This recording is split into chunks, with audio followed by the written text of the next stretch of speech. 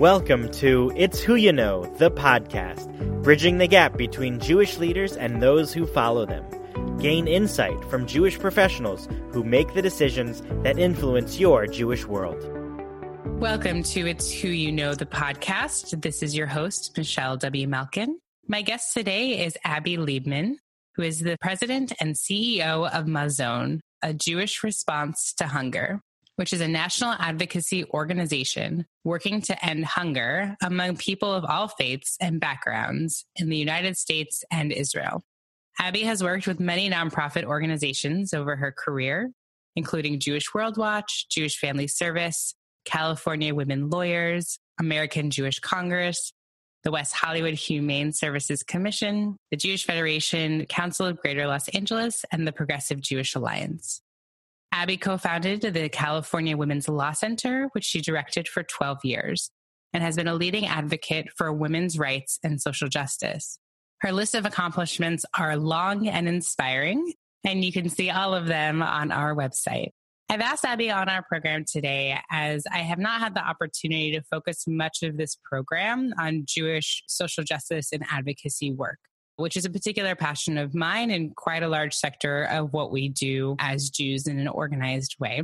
So I'm excited to have Abby on here to help explore not only this area of our field, but what kind of lessons we can learn from doing that work that are applicable to all sort of sections of our community. So thank you so much for being on the program today, Abby. No, thank you for having me, Michelle. It's a real pleasure.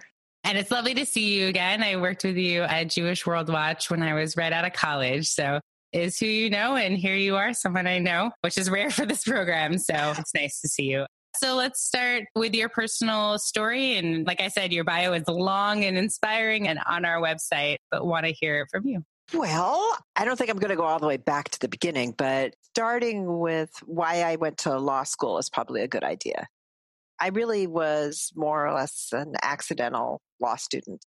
I knew that I wanted to do something that would give me a post-college graduate degree, and I was really interested in making change. I was really interested in engaging in some kind of work in the world that would matter.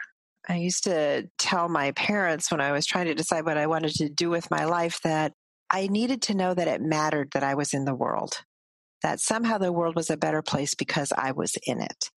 I settled on going to law school because it seemed to me it would give me a great general background for any number of careers. And the honest truth is that I couldn't make up my mind what I wanted to do with myself. And I had no idea what kind of career path to carve out. I wasn't one of those people who knew from the time they were 6 that they wanted to be a firefighter. I just really didn't know what I wanted to do. I went to law school with that in mind. And along the way, did try to do the more traditional law route. Remembering, of course, that when I was in law school, there were very few women.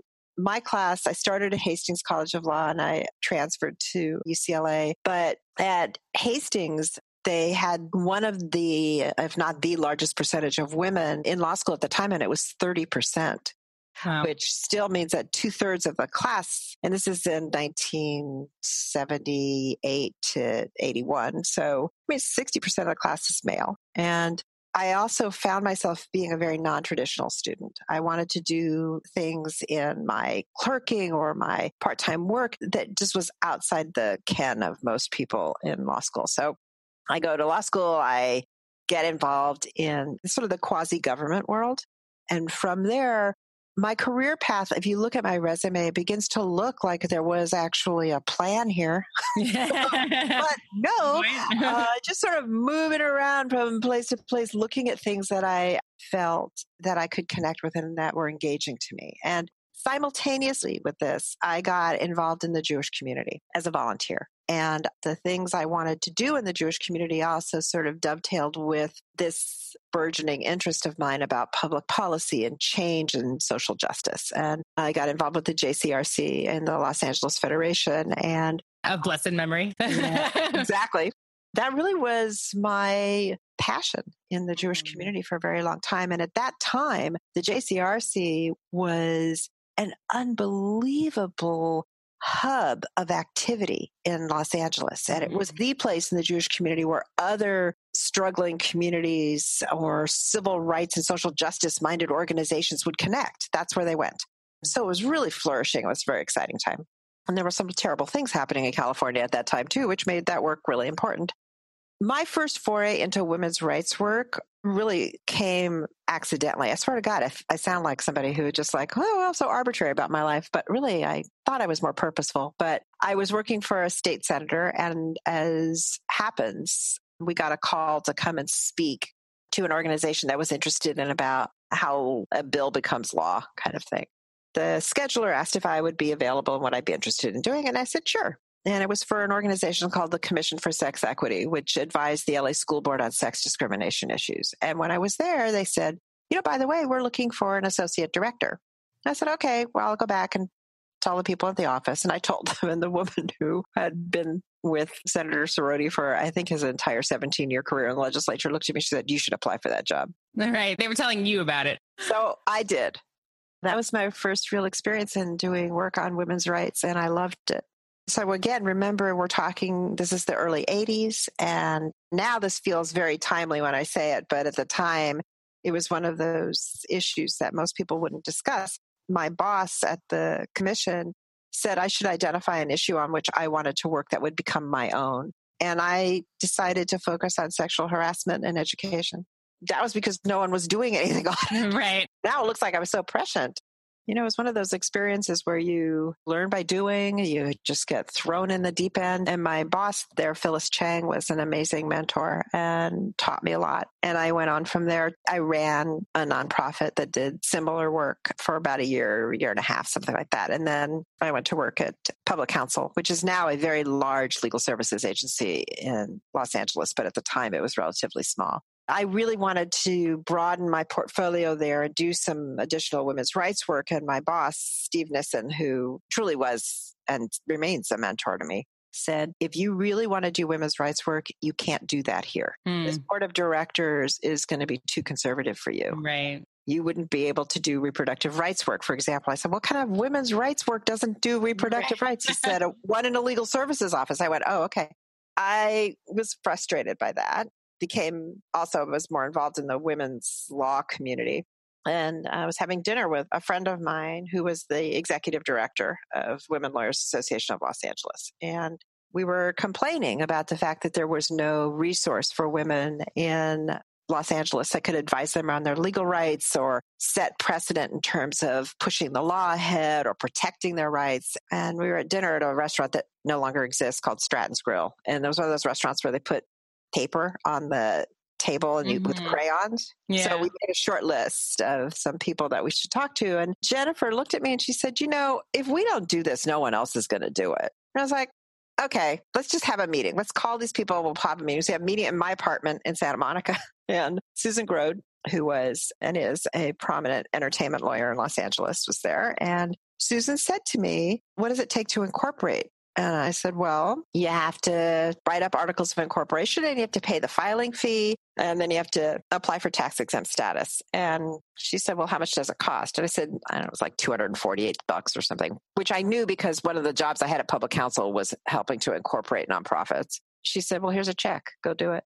And I firmly believe that if she had not done that, there would be no Women's Law Center. Right. Because like a lot of things, we're all talking and energized and excited. And unless you move from that vision and energy and excitement to actual concrete action, nothing happens. It's really important. It's why I look at a lot of movement politics and see nothing, because you cannot just organize people to be outraged unless you actually then execute on that outreach. And there are only so many people that can do that. So that was on 12 years. She wanted you to execute on that outrage. Yeah, exactly. Yeah. Then I spent the next 12 years of my life running the Women's Law Center.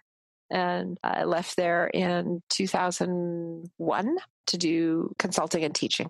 I did a lot of work around sex discrimination and culture change and also leadership development. And the leadership work also was mostly focused in the Jewish social justice space. So I sort of was combining my day job and my after day job. So bridging both those worlds into my consulting work, and then got approached about the job at MAZON, and here I am.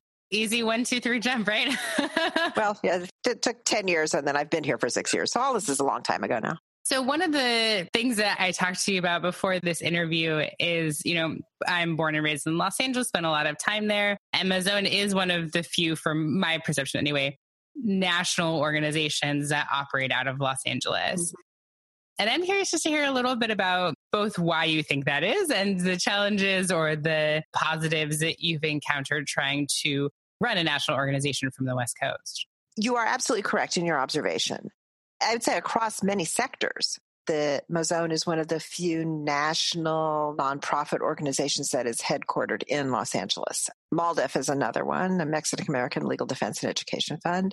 There are so many good reasons why this is where we are. But setting those aside for the moment for the purposes of your question, there are interesting challenges that are actually probably rooted in the time difference between Los Angeles and New York. Now, first, in the Jewish social justice space, most of the Jewish social justice organizations that are national are headquartered in New York. Right, It's right. just the way it is. There are a couple that may be in D.C., one or two in Chicago, but they're almost all headquartered in New York. Right. Which is interesting that I didn't really understand that until I moved here. And I was like, oh, okay. Yeah, everything's there. Having that difference, again, in the space that, is the need for communication and collaboration, which is very important. We don't start our day here until it feels like it's late morning their time. Right. We haven't ended and they're closed. So there's some of that. Then there's a perspective about Los Angeles in particular, let alone California in general, that doesn't lend itself to a reputation for gravitas. Okay. So people see California as kooky and, cutting edge, but a little bit weird. And people see Los Angeles as shallow and narcissistic. Of course, I think nothing could be further from the truth. Right. And it's also a place where there's a lot of innovation and creativity.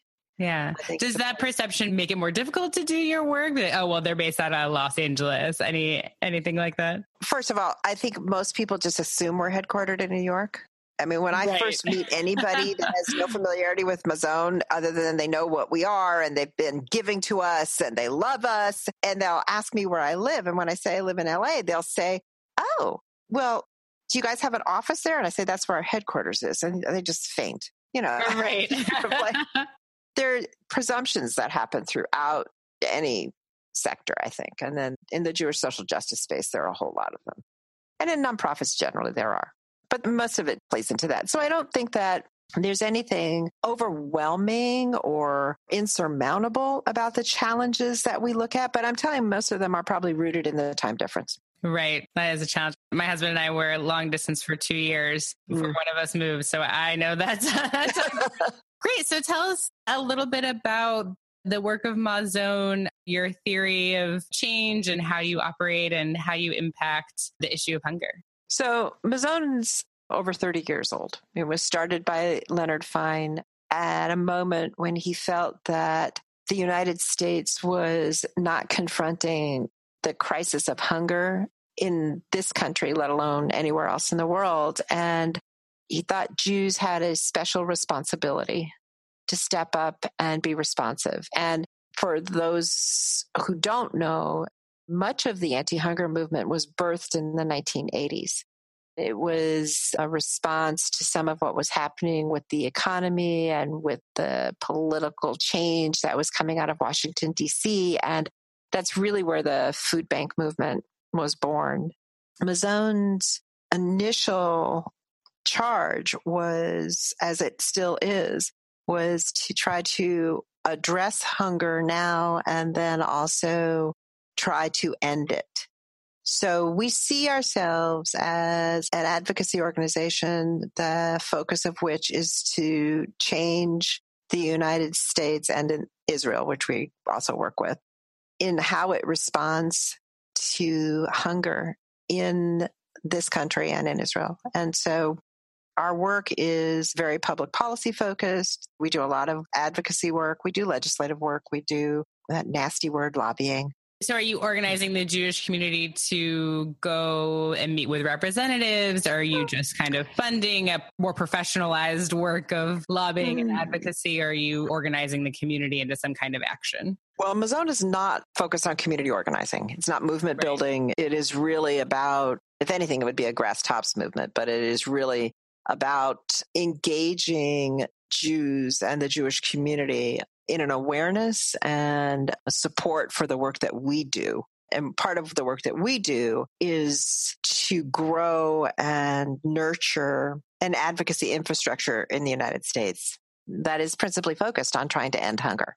So MAZON did that very successfully for the first 25 to 28 years of its existence. And now we are about to embark on a very similar strategy to what Label had originally charted for this organization in order to grow advocacy infrastructure in parts of the United States where it does not exist. And this is typically in places where the ecosystems around those who are poor are really very non-supportive. Mm-hmm. So helping to grow a response there is very important to us. So that piece of work is where we do our grant making. MAZON is probably best known for that, but that grant making is done with an end in mind. And what is that end? The end is to engage communities in advocacy for change. And we do our own advocacy work and our own education and outreach. And when we talk about ourselves as a Jewish response to hunger, it's because we see our work as being informed by Jewish values and ideals and teachings. Mm-hmm. It is not trying to rally the entire Jewish community to get behind one piece of legislation, for example. We just don't see ourselves doing that kind of work.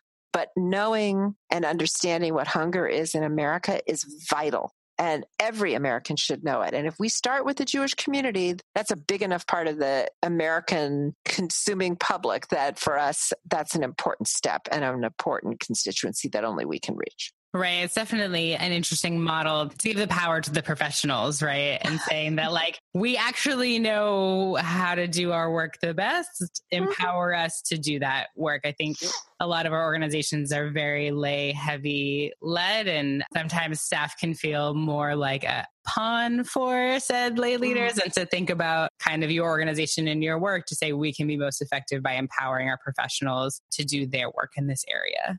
I think that's certainly something that many advocacy organizations do embrace. I mean, when you think about legal services, which is part where I came out of, although MAZON was birthed long before I came along, that's what you do. I mean, they're staffed by lawyers, the lawyers do the work, but you can never do it without the partnership of those lay leaders, particularly in our case, our board of directors. We have a very engaged board. We have a board that provides us with vision and guidance and oversight, and we are very much conscious of them as partners in setting our priorities and the direction in which we go.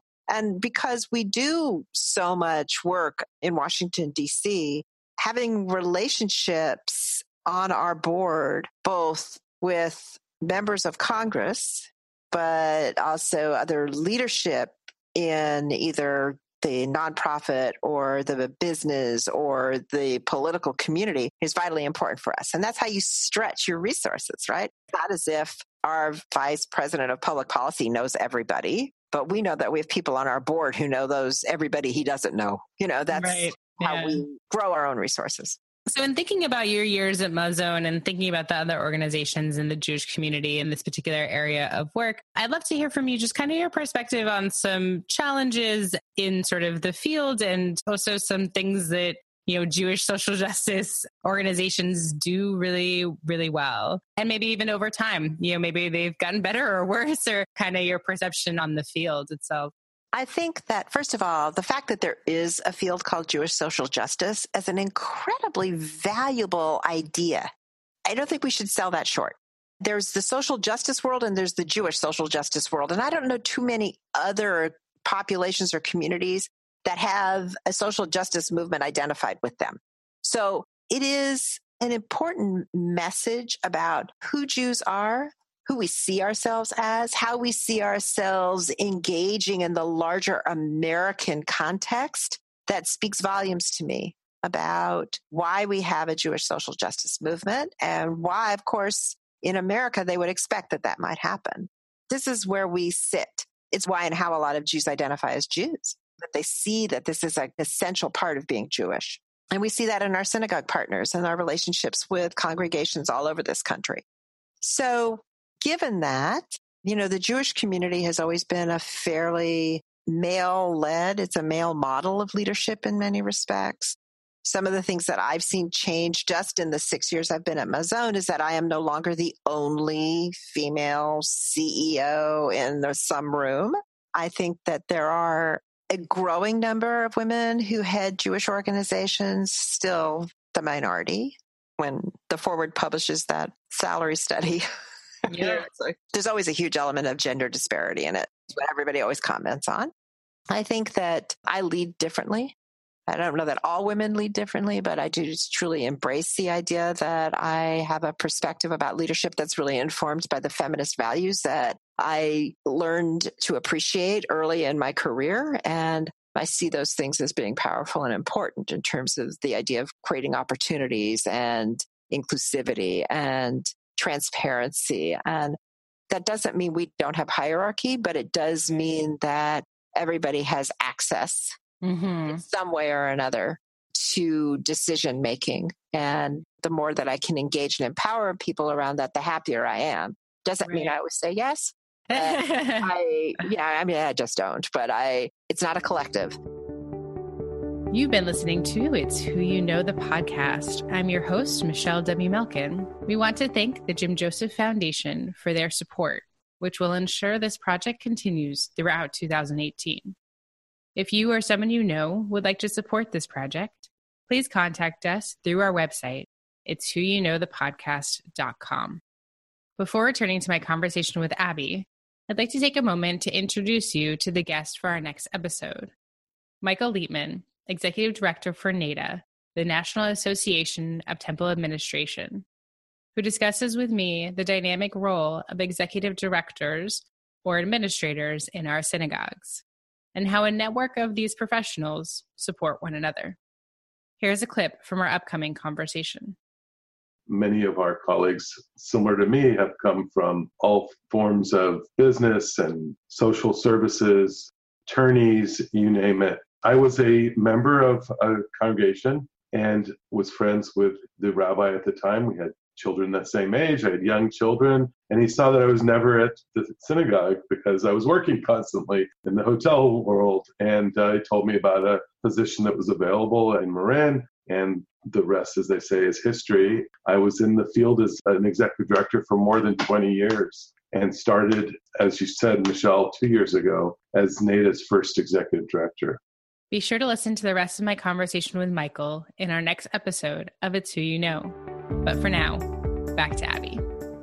There's a lot of conversation and I've explored this in a few different of my conversations, but the idea of internal mentorship, right? Internally, who's got your back and positions in which someone's not just invested in you because of the return you give for the organization, but invested in you as a person for maybe what's your next step, right? When you leave the organization and trying to create that kind of environment for your staff. And what I'm hearing from you is saying maybe as a female, you're a little more in tune to those aspects of your job as a leader internally with your staff than maybe other genders. Possibly, yes. Might possibly be. Yeah, I think that's possible. I also think that I've done so much work around leadership and understanding what that is. And because, as I said, much of it was in the Jewish social justice space, I know a lot about those institutions. And I learned good things, I learned bad things. And I've tried to take those lessons to heart and bring them into the workplace, where I think that a lot of people don't have that kind of exposure. I mean, people promote into leadership for all kinds of reasons, a lot of which have nothing to do with their skill set right. as leaders. And, there's no argument that there are very definite skills that are involved in leading an organization.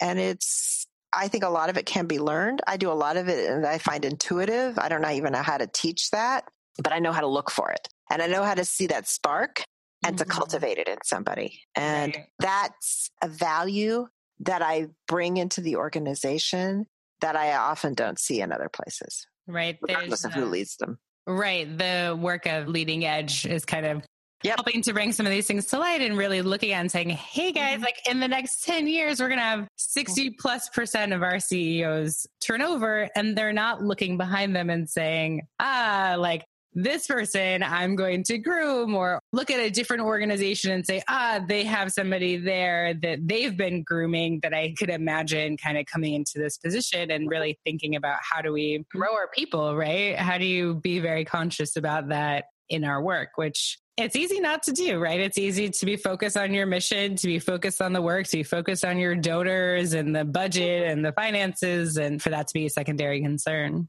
Yes and no. Because if you are doing those other things, Michelle, then you should be thinking in terms of the future of the organization. I mean, when I make decisions, what I tell my staff is that nothing is personal and nothing's about me. It's always what's in the best interest of MAZON. Mm-hmm. And if we want to stretch that in some context, it's about what's in the best interest of MAZON's stakeholders or the populations that we serve or the people in need. That's okay. But generally it is, from my perspective, when I'm doing my work, it's what's in the best interest of MAZON. Will this make us stronger, better able to do the work that we're doing? Will it move us forward in a way that's creative and important?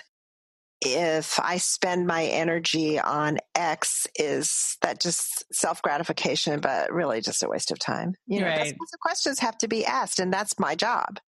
I'm not as engaged in much of the program work as other people are. I'm not engaged in as much of the fundraising work as other people are, but that's because it's my job to hire and delegate appropriately. And I take that very seriously, and I believe in that. And that's why there's a whole sense of team here and partnership and collaboration. And that's partly because I need to know what's going on. And you can't do everything, right? So for our colleagues out there that are maybe in middle management and looking at a position like yours, it's kind of a twofold question. First is, what are the skills to be developed? What are things to kind of be thinking about in addition to, as we're, already discussed, ways to focus on your staff and development? And what are the challenges? Like, what do you want to be honest with that, and upfront, this is the reality of a position like this? I would say that you have to be somebody who can multitask, whatever that might mean to somebody. To me, it means that you have the ability to assimilate a lot of very diverse information and notice that it's applicable in different contexts. So if I get a piece of information, I look and I say, is this important to fundraising? Is this important to our military hunger work? Is this important to our synagogue organizing work?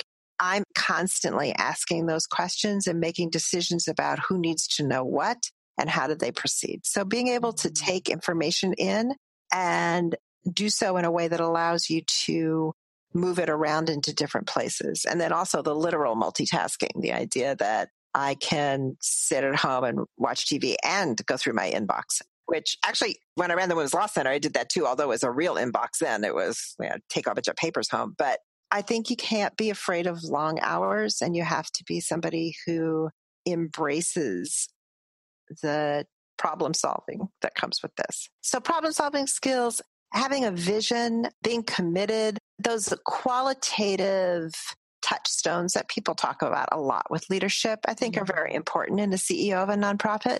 I think it's that other piece that we discussed a few minutes ago. It's not enough to have a vision. You have to know how to implement it. You have to know how to get concrete.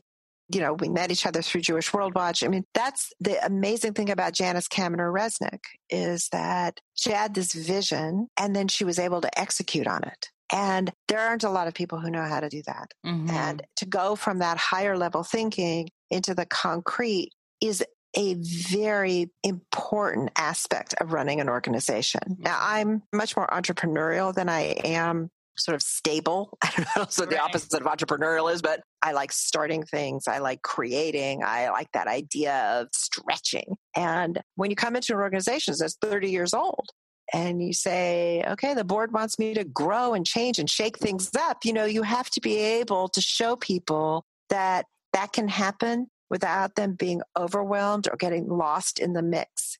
And that's really my job. My job is to pace things out, but to push and to listen when I'm getting pushed back, to know, Is this real or is this just fear? That kind of thing. So you have to understand people. Nothing else. That's the most important thing. You have to be able to understand people. And it's a very interesting place that I feel like you're in, because for me as a younger professional, I'm like, change, great, let's do it. Awesome. Like all about it. And like in your position and experience, you're able to think that way, but then understand the political dynamics and try and implement that in a way that makes sense for all of your political players. But even just having that mindset as a leader is very important, because the status quo is just, it doesn't last for very long. No, but also, I think the nonprofit structure mandates that sort of checks and balances and pacing, because I can't make real big change at this organization unless I go to my board. Right. So the biggest challenge of a national organization is that you have a national board, and they're everywhere. We don't meet that frequently. There's time in between. And so everything slows down a bit if I have to keep going back to the board for things. And so the pace of change is changed because of that. But I would say that if you're somebody who sees themselves, you're in middle management, and you want to know, how do I get to the next thing? First of all, you got to apply for it. You have to recognize it, and you can't reach too far. So everything is somewhat incremental. If you're the number 2 in a program division, then reaching to apply to be the executive of an organization is going to be a big reach. Right. It's a big reach. Yeah. Now, if you feel you're ready for it, but you don't know how to do that, then go start something. As I said, I'm much more entrepreneurial, right? I couldn't get done what I wanted to get done at public council, so I started my own thing. And I was not close to being the executive director there, although they had a more flat structure. So I really was. I reported directly to the executive director, but I was not. I didn't have a title that suggested that I had more management experience, but I knew I could do it. I just had to go start my own thing. Well, I think sometimes that's what's difficult in our field, is sometimes our organizations are small and flat. And so there's never really a structure in which many people can see themselves moving up anywhere, that there's any kind of tier opportunity, or even understanding that your title might change, or that your responsibilities might change, or that there's any kind of dynamicness to your position in the same way that, and then you're at a point where you're like, all right, I'm ready for some more money. I'm ready for some more responsibility. And then you start looking elsewhere and saying, well, I'm not going to find it here. I got to find somewhere else. So as a leader of an organization, trying to figure out, how do I help create that structure within my organization so that people feel that dynamic nature of their work? Yeah, well, I think that I'm sure we suffer from all of those same challenges. I was looking at the leading edge study that just came out and thinking about us in that context and what I might learn from that and do. But we're very creative title-wise here, but Good. But I actually look at people and think that they need to come to me. There are people that I see and I say, I want to give you more responsibility. Am I going to then suggest to them, I should pay you more money and you should have a bigger title? Not my job. Right. I'm also mindful that a portfolio of work should grow and change. And that doesn't necessarily mean you should be promoted per se or have a new title because of that. It just may mean that there was a shift in the priorities in the world, and so we shifted with them. And generally speaking, the parameters of your job are no different. It's just that the subject might be different. And I think you cannot start to run before you've walked. You have to show that you really are skilled at what you're doing, that you've taken it as far as you can take it, that you've invested time and energy and helped the organization in its own growth and its own expertise and experience. And the idea that you want to take it to a step up, like you want to manage people, for example, instead of just programs. There's sort of these different aspects of work that signal a promotion. In order to manage a person, multiple people, entirely different programs, those things signal the idea that you have to take a step up in order to do that. So if you're one of those two programs and now you want oversight for two programs, that means you have to be up above that. Just think of it like an org chart, right? Right. Same thing with if you want to manage people. And that's usually a step up for folks. But I've had people come to me and say, I've been here a year and I do my job really well and I should get a promotion. And I don't even know what that means. Right. I'm like, no. Right. No. And then I have people who've worked here for 15 years and never been promoted. Some of this, you also have to bear in mind that the organization itself has to be able to withstand that structure. Is it also like being able to demonstrate, like, not only have I been here a year, right? Because I would say a lot of for-profit companies, that's really all you need is longevity for that. But that, coming to you and saying, I've been able to increase our followership in the social media, and I've been able to increase our donors, or I put on X programs that, really helped grow the organization in this new way. Is that a better way to sell yourself? Sort of. Yeah. I don't know, because the truth is that you have on the one hand, look, I do my job and I do it really well, right? Which is what everybody should be doing. Right. And you should be striving for that, right? And just because you do your job really well doesn't mean that you should get promoted out of it. Mm-hmm. Right. There's always a difference between promotion and salary. We regularly, when our budget allows it, we give people, a raise. And that to me is an affirmation that you're doing your job well and that you should continue in your job. Mm-hmm. There's nothing wrong with continuing in your job. Right. It doesn't mean you failed because you haven't gotten a new title. I think many people are influenced subconsciously by government because, in government, that's where you find all of those steps, right? And in order to get more salary, you have to increase to the next step. And the nonprofit sector is not really organized like that. There's value in staying in your position for, what you're able to do and learn being in a position for 3 years versus 1 year. I don't consider 1 year to be very long at all. No. I consider 1 year to be like, okay, you figured out like how to work the copier. Right. Like time flies by so fast anyway. Right. There's always a learning curve. And becoming an expert in your subject area requires years. Right. I mean, literally years. Mm-hmm. And deepening that knowledge, finding new ways to grow your experience is value in and of itself. And it's valuable to the organization. I have people who have come to me and told me that they are leaving because they have a new job opportunity that they really just excited about pursuing. And if I feel that it's something that is better for them, I'm always excited for them because sometimes that is the only way to grow or to change is to move to some place new. And we have people who've come to us because of that, because they're stuck where they are and they want to do more and they want to do something different.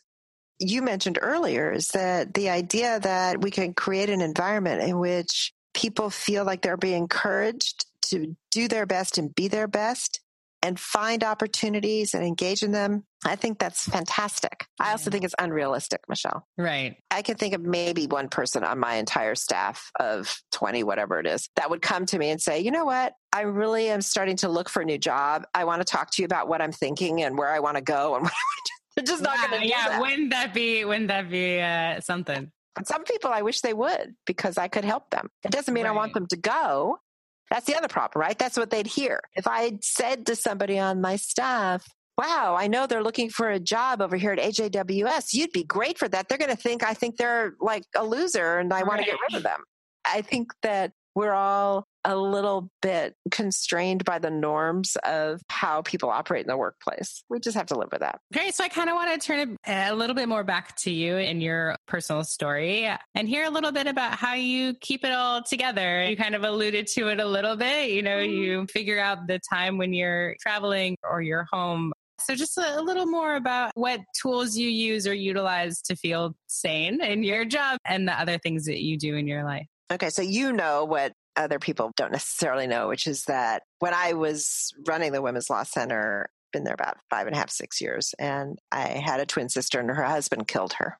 And they had 2 small children and they came to live with me. And at the time, my nephew had just turned 7 and my niece was 4. I was not married and I suddenly was the single mom to 2 very small, very traumatized children.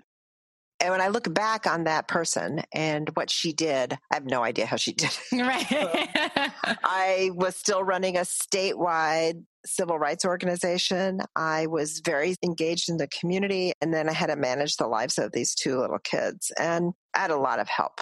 So again, when I talk about the fact that there's stereotypes about Los Angeles, I had a life experience that tells me it's nothing like what people think. I know a lot of people. There's no question about it. But interestingly for me, I mean, a lot of the people I know are either in the entertainment industry or the legal community or politics. And some of them were elected officials and partners in law firms and movie producers. And, these were people who would take my kids to soccer games and pick up carpool and bring over dinner and take the kids for an entire day so I could have a break. And they didn't ask. They just offered and did. And it was amazing to me. And without that help, I don't think I could have done it. Mm-hmm. So I think about the ideas of work-life balance in a way that I think a lot of people, fortunately, don't have to. First, it was very sudden for me. Many people now really plan around having a family. I didn't have a husband or a boyfriend or partner, whatever you want to call them. So it really was me. So being a single parent is hard.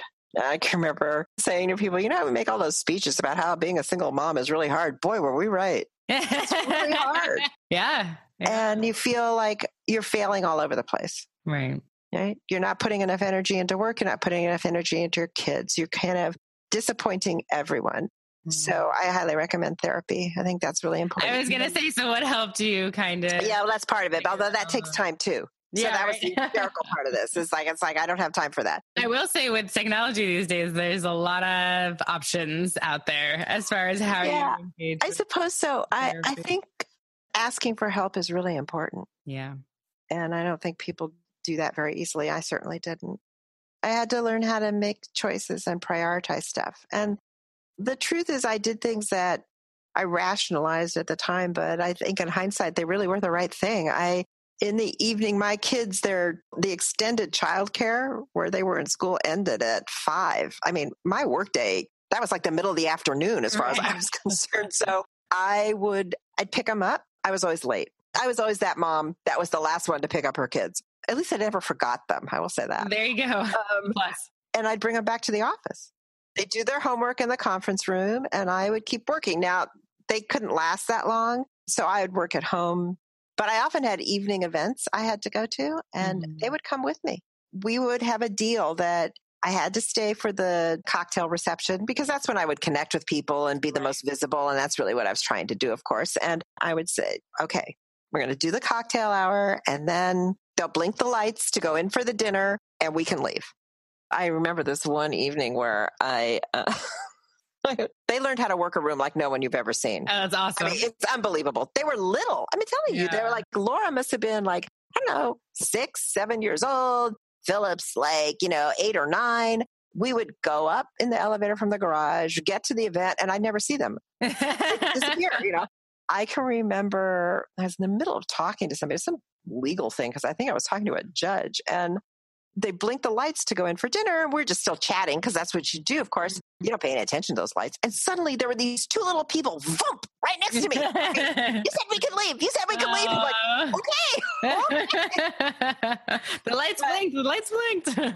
They are amazingly social. They're unbelievably comfortable with people. They have a presence among strangers in unfamiliar situations that I don't think they ever would have had otherwise. They can speak in public. They are very comfortable doing that. They know how to just be themselves, but they can be very polished. And I think a lot of that came from that experience. And at the time, I was horribly guilt-ridden that I was doing. Right. So you just do whatever you have to do in those cases, I think. The interesting thing is that now, when I don't have 2 small children because they're grown-ups, now I feel guilty about not taking care of myself. It's like you cannot win. Let's just face it. No, definitely not. So I think if I leave work, what I consider early, I like, who's looking? Who can see that? Oh, no. So it never goes away. One of the things about running an organization, which I guess we didn't really spend all that much time on, but I think the biggest challenge around this is there's no such thing as turning the switch off.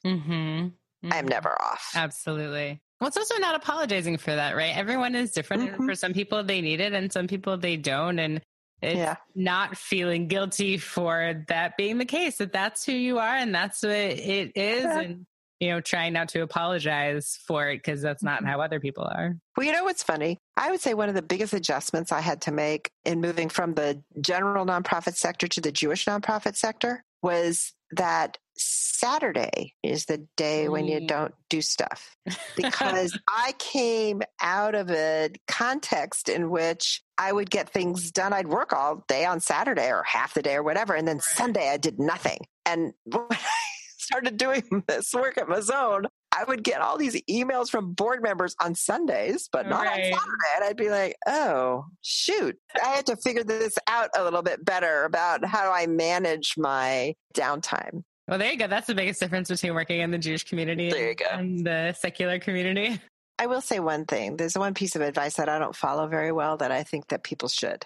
And that is that if you truly want to be away from work, meaning that you're either on vacation, it's the weekend, it's the evening, don't answer people, because they will learn. Even if you say to yourself, well, just this one time, it will never be just that one time, because now you've taught people that you are paying attention and you will respond. And having said that, do I like it when people do that to me? No. But I am also mindful of the fact that I think that if people understand that the norm is that time is someone else's, it's not work time, but if you reach out to them, there must be something important, then they'll flex with you around that. Well, it's interesting. I've actually stopped doing out of office messages when I'm on vacation or for holidays. First of all, I kind of find them annoying. Like, I hate it when I go to send something and and then they actually do respond, right? This issue we talked about. And then there's more of those. And I'm like, if I never say that I'm out of the office, and I'm always kind of setting the precedent that you're going to send me an email and I will answer it when I am ready to answer it. And you don't need to know that it's going to be 3 days or 5 days or 1 day. And I don't know, it's something that I've just recently started doing, and that I'm just like, I'm done with this. I'm done with this whole out of office business. Yeah. Will that work for you even if you're gone for a prolonged period of time? We'll see. So far, so good. And luckily I do as much as I can to prep before I leave so that there's not too much that's coming in. And then I turn off my phone. And if it comes back, I say, oh, I'm so sorry. I was out for a few days. Let me get you the thing. So I'll tell you in a year if it's still working out, okay? Yeah, I would like to know. Yeah. When I take real vacation, I'm really on vacation, I also shut my email off. I don't. Yeah, so I turn it off on my phone. Yeah. It's not, don't open my laptop. It's always a balance. It's always a game to try and figure out how to help make that all work. We've covered a lot of ground. Anything else from our conversation that you're still sitting with or that you'd like to mention? The thing I value most about the work I do is the people I work with. I find them passionate and committed and engaging and smart and thoughtful. And you have to have a sense of humor. You really can't work in this stuff. I think that's the biggest value of working in the Jewish social justice space. When I did the leadership work that I did in the Jewish community, people were always asking me about how I found my passion and how can they find theirs and work in that space. And I don't really know. I don't think it's necessary to be able to do really good work and to be really committed to it, to find that it is your core raison d'etre. It's about feeling good about what you're doing and knowing that you're making a difference and having a team of people that you really want to be with because you're with them a lot. And being able to create a culture in which people feel valued and engaged is a big part of what I want to do here at MAZON. Well, I'm sure you are succeeding, Abby, and I am so thrilled to have been able to have this conversation with you and learn a little bit more about your experience. So thank you so much for participating. Well, thank you for having me, Michelle. It's been a pleasure. Abby is an incredible person that I'm lucky to know in the real world, who has forged her leadership through some difficult situations. What she has learned along the way is applicable to everyone in or hoping to be in leadership positions. Abby has a unique skill when working with her staff, where she can tune into the spark inside her employees and exploit that bright spot, not only for the organization's benefit, but for the individual's benefit as well. Knowing your staff's strengths and molding the position around them is a topic I'll be exploring in later episodes. Maybe this is a skill that you could learn, a skill you could practice, especially if this important interpersonal insight does not come easily to you. There are other skills, too, that are required to be in a position like Abby's. The ability to execute on a vision, being flexible with your time and tasks to get the work done, and being able to do the push and pull dance that comes along with working with people in an organization. Abby encourages us to start our own thing, and that if we feel we have the skills and a passion for work that's not being done, then we should start it.